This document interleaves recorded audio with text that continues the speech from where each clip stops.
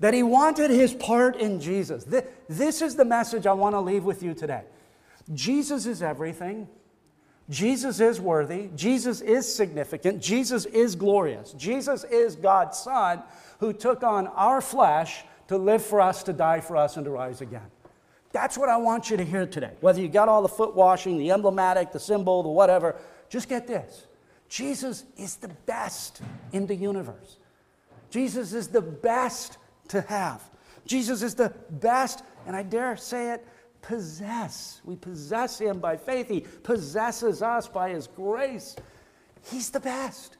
So when Peter is presented with this opportunity to double down yet again and refuse, he says, no, wash my feet, wash my hands, wash my head, wash everything I have, Lord. Why?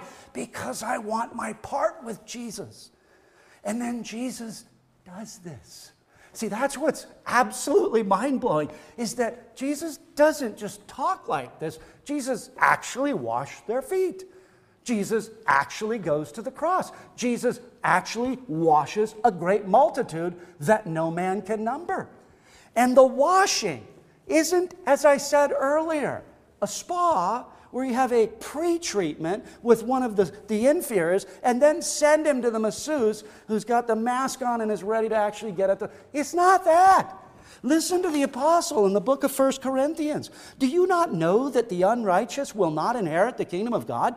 Do not be deceived, neither fornicators, nor idolaters, nor adulterers, nor homosexuals, nor sodomites, nor thieves, nor covetous, nor drunkards, nor revilers, nor extortioners will inherit the kingdom of God. We know that, right? In a moral universe, it makes perfect sense for God to take guilty sinners and send them to everlasting fire.